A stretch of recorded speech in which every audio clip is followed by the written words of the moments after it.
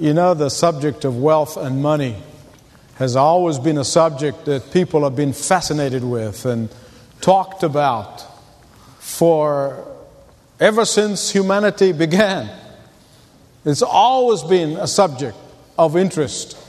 It's always been a subject that people have expressed opinions about. And because it's a subject that often talked about, it is not surprising that really almost just about everybody has an opinion about the subject of wealth and money and wealth and riches and so forth. People have all kinds of attitudes about money. In fact, I heard about the guy who expressed his view about wealth this way. He said, wealth is the ability to make enough money to meet your financial obligations that you would not have incurred if you had not made so much money. And when another guy was asked, what does wealth mean to him? Here's what he said. He said, incredible wealth is an income that is at least $5,000 a year more than your wife's sister's husband make. Regardless of one's wealth or lack of it, people talk about it. People have views about it. People have attitudes about it. People made up their minds about it, one way or the other. And during the time of Jesus, when he walked this earth, it was no exception. People were debating and discussing wealth, money, riches, just as they do today. In fact, more so. People were asking the questions. Is money, is it good? Is it bad? Is it neutral? How can it relate to eternal life? Etc. And Jesus got drawn into that discussion. Actually, I dare say, probably several times. But at least we have some of them recorded in the Scripture.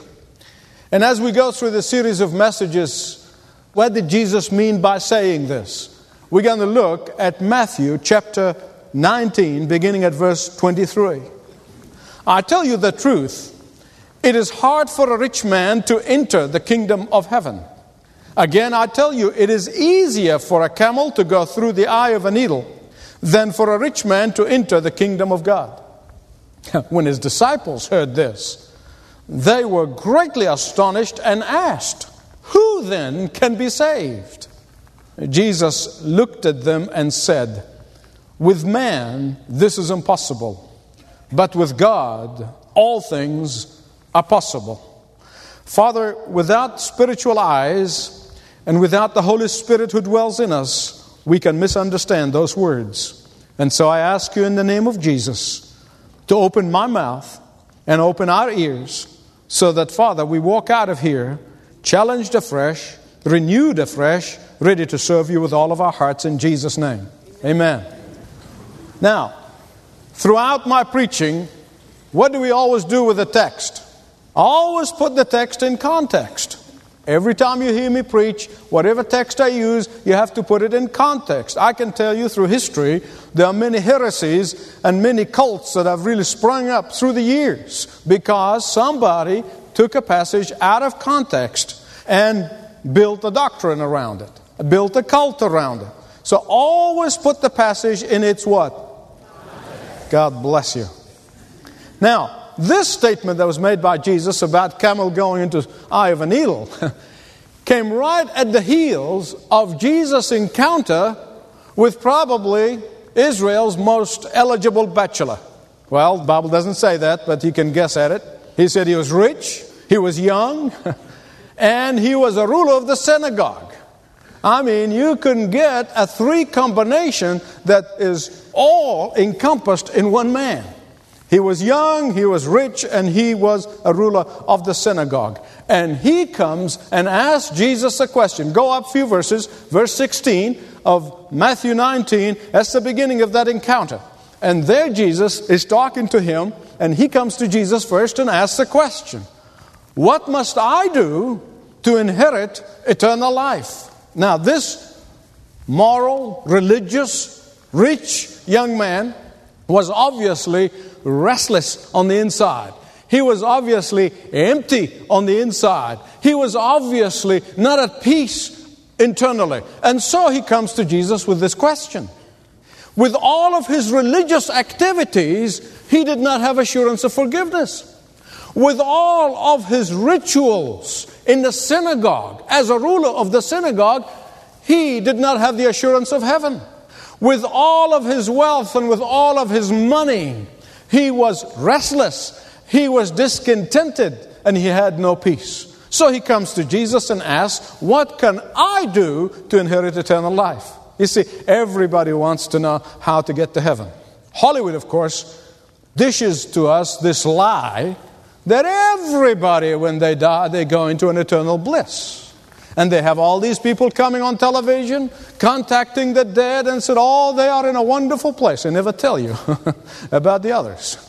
Never tell you the truth, really. That's what it is. They're lying. They're lying through their teeth. Because some people want eternity without God. Can you imagine if somebody who hates God, doesn't want to be around God, doesn't want to obey God or obey His Word, they want to be in heaven with God. Can you imagine what a miserable experience they're going to have? That's why they're not. They are not going to be there because only those who love God and come to God God's way are going to be in heaven.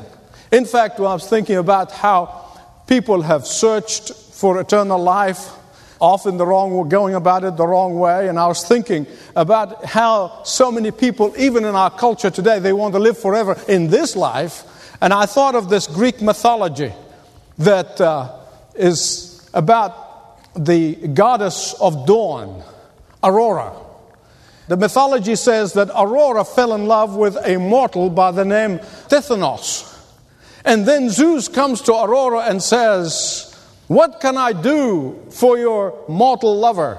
And Dawn, supposedly, the god of dawn, the Aurora asked and said, I want him to live forever. And Zeus supposedly granted her the wish.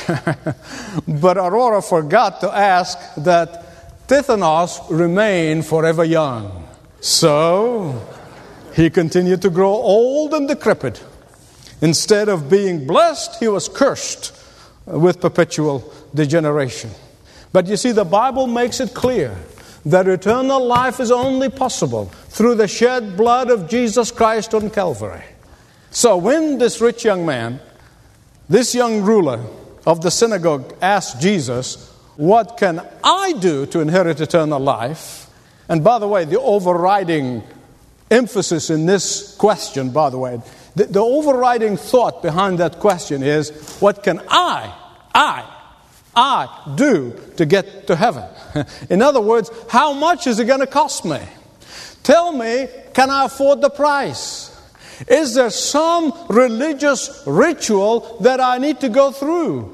Is there some secret formula that I need to acquire? Is there some obligation that I need to fulfill?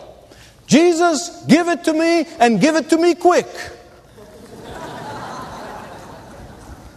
But you know, we human beings love formulas. We just love formulas. Some clever entrepreneur who says, come to a seminar and pay $1,000 and I'm going to tell you how to get rich quick. And thousands of people sign up. And the only one who gets rich is the seminar guy. Some good marketer comes in, pay $100 for a seminar and tell you the secret of a happy marriage. Thousands of people sign up. We're looking for the quick fix, are we not? And that's sad. That's really sad.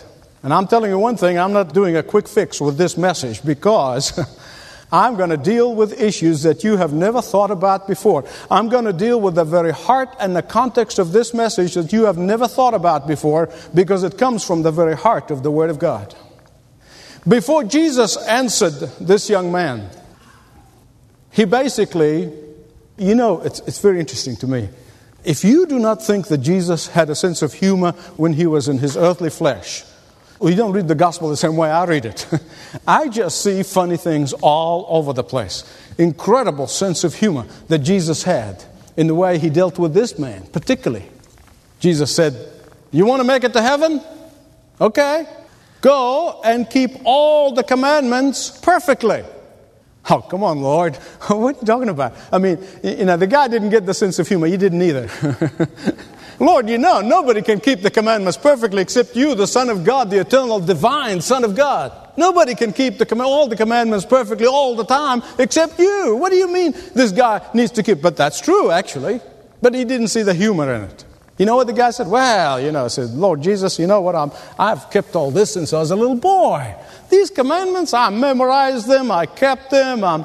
It's like, when I witness to people sometimes and they say, I'm going to heaven. Why? Because I kept all the commandments. I said, man, you're doing better than I am. Shocks them. But listen, this religious rich guy doesn't get the sense of humor. And so he said, since I was a little boy, I kept the commandments. Now, I want you to use your imagination, okay? Sanctified imagination. I'm not going to violate the scripture, but I want you to just use this imagination of having a dialogue. Jesus is dialoguing with this rich young ruler. And Jesus says, you kept all the commandments, did you? Since you were a little boy. Yes, sir. I kept them all. Okay, well, let's see. Do you remember the first one? Yeah. Thou shalt have no other God but me? Yeah. Well, go and sell all that you have and then follow me. Oh, don't go there, Jesus. Don't go there. Why? Is money your God? Well, I don't know about that. Well, let's go to the 10th commandment. I won't embarrass you. Let's go to the 10th. Do you possess your possessions or your possessions possessing you? Oh, I don't know. I give a few dollars to the needy every now and again. I don't do too bad. I'm as good as anybody when it comes to that. Okay, well, I'll tell you what. Just give it all to the poor. Come and trust me. Then I'll provide for you. Oh, no. Don't do that to me now. Don't do that to me. You see, this man did not keep the commandments as he thought he did. And so, he went away sad. He went away sad. Why? Because his wealth was his God. Because he was covetous. And he was a lying dude. Now, where's the problem here? Where's the problem with this religious, church-going, rich, nice guy? I'm sure he was nice. You see, when it comes to the trusting department, he was not trusting in the provision of the God of heaven, but he was trusting in his net worth. When it comes to faith, his faith was in the bird in the hand than in the 100 in the tree. And I am not going to let that go. That's the bottom line. And that, of course, prompted Jesus to make the statement, it's easier for a camel to go through the eye than for a rich person to make it to heaven. Which confused people through generations. And that's why I want you to listen to me very carefully. Let me tell you something. Here's my struggle for hours this past week. I'm going to take something that is so difficult, has been misunderstood, and I'm going to simplify it so that you not only be blessed and be challenged, but you'll never misunderstand this passage again. What does Jesus mean by saying it's easier for a camel to go through the eye of a needle than for a rich person to make it to heaven? Here again, Jesus' sense of humor. Just think about it. I mean, if he says it's very difficult for a donkey, it's very difficult for a goat, it's very difficult. No, he said camel. Camel is the biggest animal, was the biggest animal in Palestine at that time of Jesus. They didn't have elephants in the Middle East. So the camel was it. The biggest thing you've ever seen. Eye of a needle. By the way, not like the needle you saw with it, ladies, but it's a bone, about 6 to 12 inches, and the hole will be that big, the varieties of it, where they sewed with it. The smallest space, the biggest animal. Doesn't make sense. It's supposed to be funny. That's okay. They didn't laugh either. Before I tell you what Jesus meant by those words, I want to tell you about 4 false sense of securities that wealth create. Number 1, wealth create a false sense of security. Secondly, wealth create a false sense of self-sufficiency. Thirdly, wealth creates a false sense of attachment to this world. And finally, wealth create a false sense of God's favor. Now, wealth can create a false sense of security. You see, because wealth can provide for the wealthy's physical needs, they are more inclined to rely on their money than on God. The Laodicean church in the book of Revelation said, I am rich, I have been wealthy, and I have need of nothing. And Jesus said to them, when it comes to your spiritual life, you are wretched, you are pitiable, you are poor, you're blind, and you are naked. Secondly, wealth creates false sense of self-sufficiency. Wealth says, I need nobody in my life. Wealth said, I can buy anyone that I want in my life. Wealth thinks that you do not need the divine resources, that do not need the divine provisions. And it provides them with a false sense of self-sufficiency. And that is why the Apostle Paul, the great apostle, is writing to the pastor in the church of Ephesus by the name of Timothy.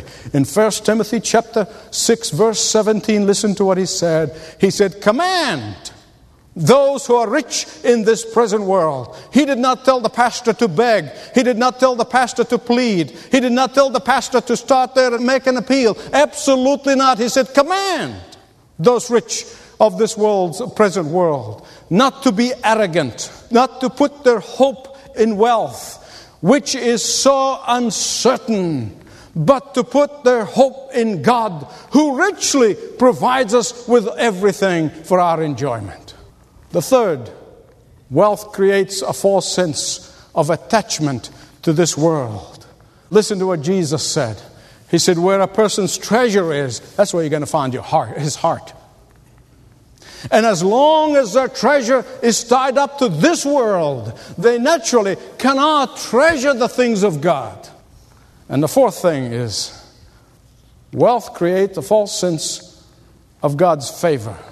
Now that's different from a steward who's been blessed of God, who has been faithful, giving, and God replenishes, and he or she gives, and God replenishes, because God wants to see His work progresses. He wants to see His glory revealed. That's different. That's different. In fact, in 1995, October 95, Harper Magazine has stated that 70% of Americans think that their financial status is at least somewhat indicative of God's regard of them. So what Jesus finally meant by saying it is easier for a camel to go through the eye of a needle than a rich man to go to the kingdom of God. I had to explain those four things from the scripture to you before I get to the meaning. Because of these four things that I just mentioned from the Word of God, they create barriers for entering into the kingdom of God. Now, here's something that you must never forget. Remember, all of Jesus' hearers were all Jewish. Jewish people in the time of Jesus had many false belief systems, not in the Old Testament, not in the Word of God, but written in the traditions by the rabbi. And I'm going to show you a big one. This is one of them here.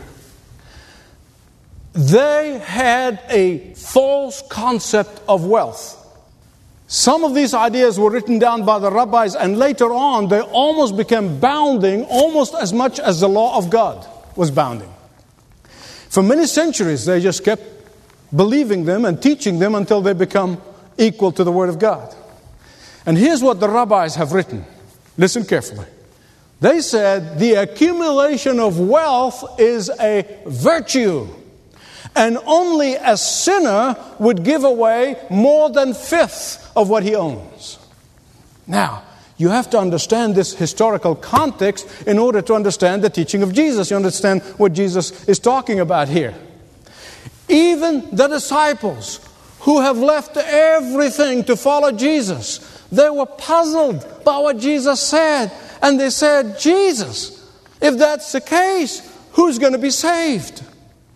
By the way, the puzzlement of the disciples, the question of the disciples, is the key to the whole section there.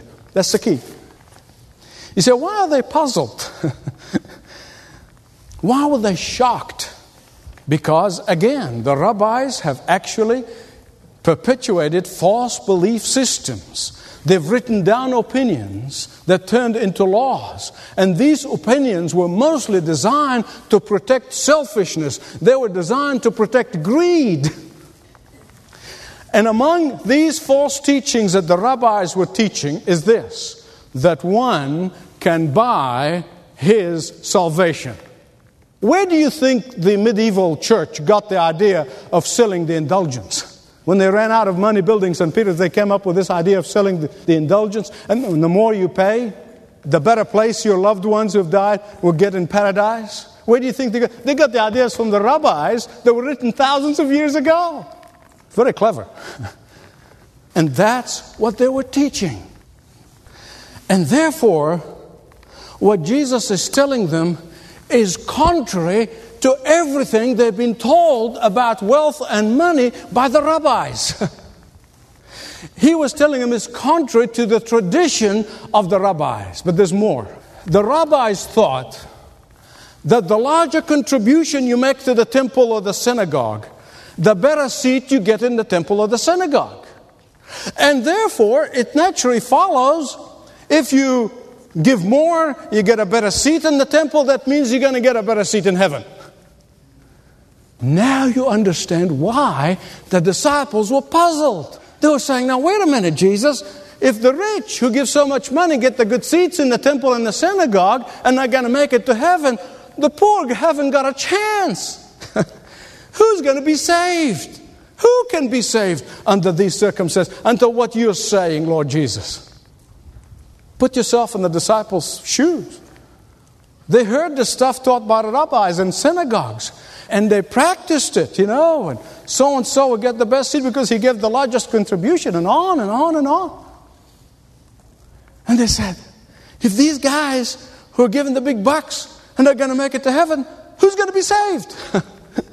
The poor don't have a chance. And Jesus says, guys, you got it all wrong. You got it all wrong. This is false teaching. This is false practice. Because you have forgotten the Word of God itself and you focused on the tradition and the teaching of the rabbis. You have forgotten that something that is so important, and you should never forget it. It is impossible for anyone to come to God in their own terms.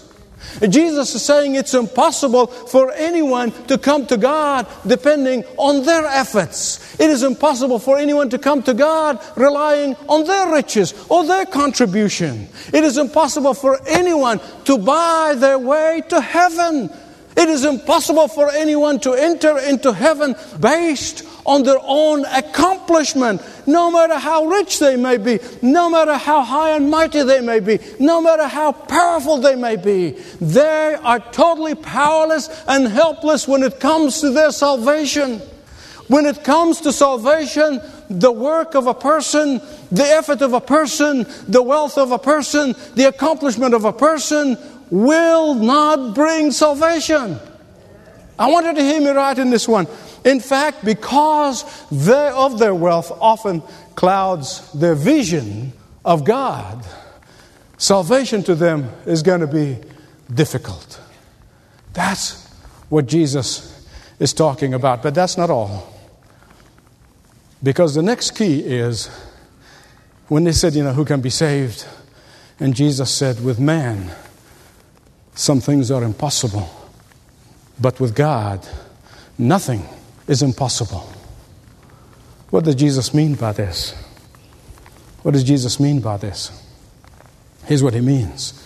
He's saying that only God can change a sinful heart, whether it be rich or poor. Only God, in His mercy, can convert a soul, whether it's rich or poor. Only God's authority can declare a person saved, whether he is rich or poor. Only God's grace can change a person's destiny from eternal torment to eternal bliss. You see, salvation is entirely the work of the sovereign God. You see, here's what some people have misunderstood this passage through the years. There are some people who said that Jesus was the first communist. He is the first to declare the redistribution of wealth. You see, they missed the point. They missed the point. Jesus talks to Nicodemus. Nicodemus had to have been far wealthier than this guy because he accumulated more in his capacity as a member of the Sanhedrin. But Jesus never said a word to him about wealth. Why?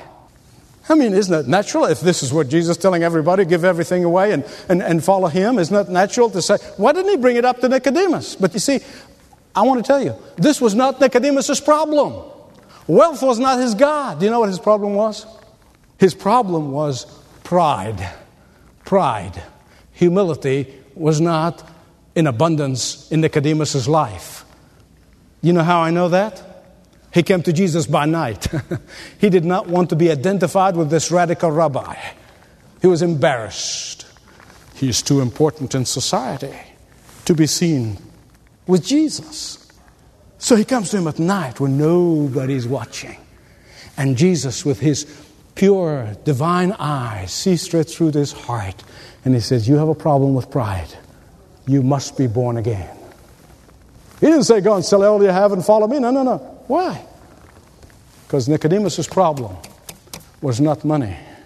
Money was not his God. Pride was. And Jesus had to deal with that. Now, beloved friends, I want to tell you something. When a rich person comes to Jesus Christ in repentance and in faith, that person goes to heaven the same way that a person who does not have 2 pennies to rub together go to heaven. Same way. Same way. That's what Jesus is saying. This is the core of what Jesus is saying. If you missed it, you missed the whole thing.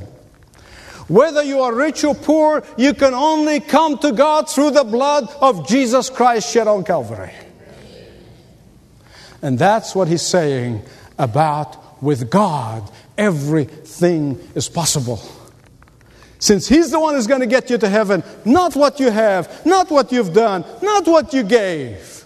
And that's what Jesus is saying here. With God, everything is possible. I hope I can say this with controlled emotions, because I've had the joy of seeing men and women of wealth, when they come to Jesus Christ, they consecrate their wealth to the glory of God. I have seen it too many times to doubt it. You see, that's what Jesus is talking about. Their wealth did not get them their salvation, but salvation got them to consecrate their wealth for the glory of Jesus. There's one thing before I conclude that you must not miss, because any of you who read commentaries, you're probably saying, I read a book by Dr. Smilfungus some years ago, and he said that there was a gate in Israel, and it was a small gate, and it's called the Eye of a Needle. And it was so narrow that the camel has to get on his knees and be unloaded of all that he's carrying, and then crawl his way through that gate. Meaning that you have to give up everything before you get into heaven. It's fantasy. Do you know why it's fantasy? There is not a shred of historical or archaeological evidence there was such a gate. And instead of going through this rigmarole, they just walk around the gate. They walk around the wall and get to where they're going. When Jesus talked about an eye of a needle, he was talking about a needle. And he was talking about a camel. That's why it's so funny. You see, on the surface, and that's why I tell you over and over, and I know some of you probably get sick of me saying, put the text in context. Because these people, the group of socialists in England many years ago, took this to declare socialism, and that Jesus was the first socialist. And you just read history and you'll understand what I'm trying to tell you. But expounding the truth of the Word of God accurately. See, on the surface, you read this text, and it appears to be saying that the rich have no hope for salvation. Hogwash. That's not what Jesus is saying. It could not be further from the truth.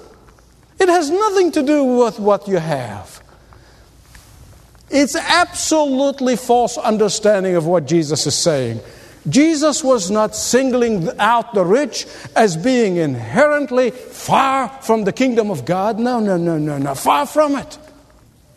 He is saying that when it comes to salvation, by faith alone, money gives a person no added advantage to their salvation whatsoever.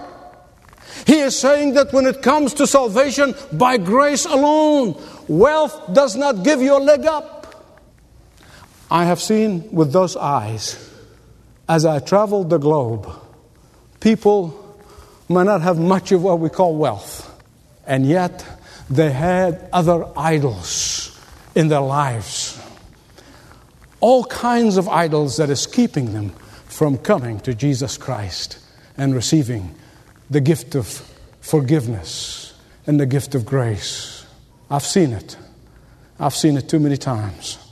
While others who have been blessed of God financially, when they came to Christ in humility, they said, Lord, everything I have, I give to you.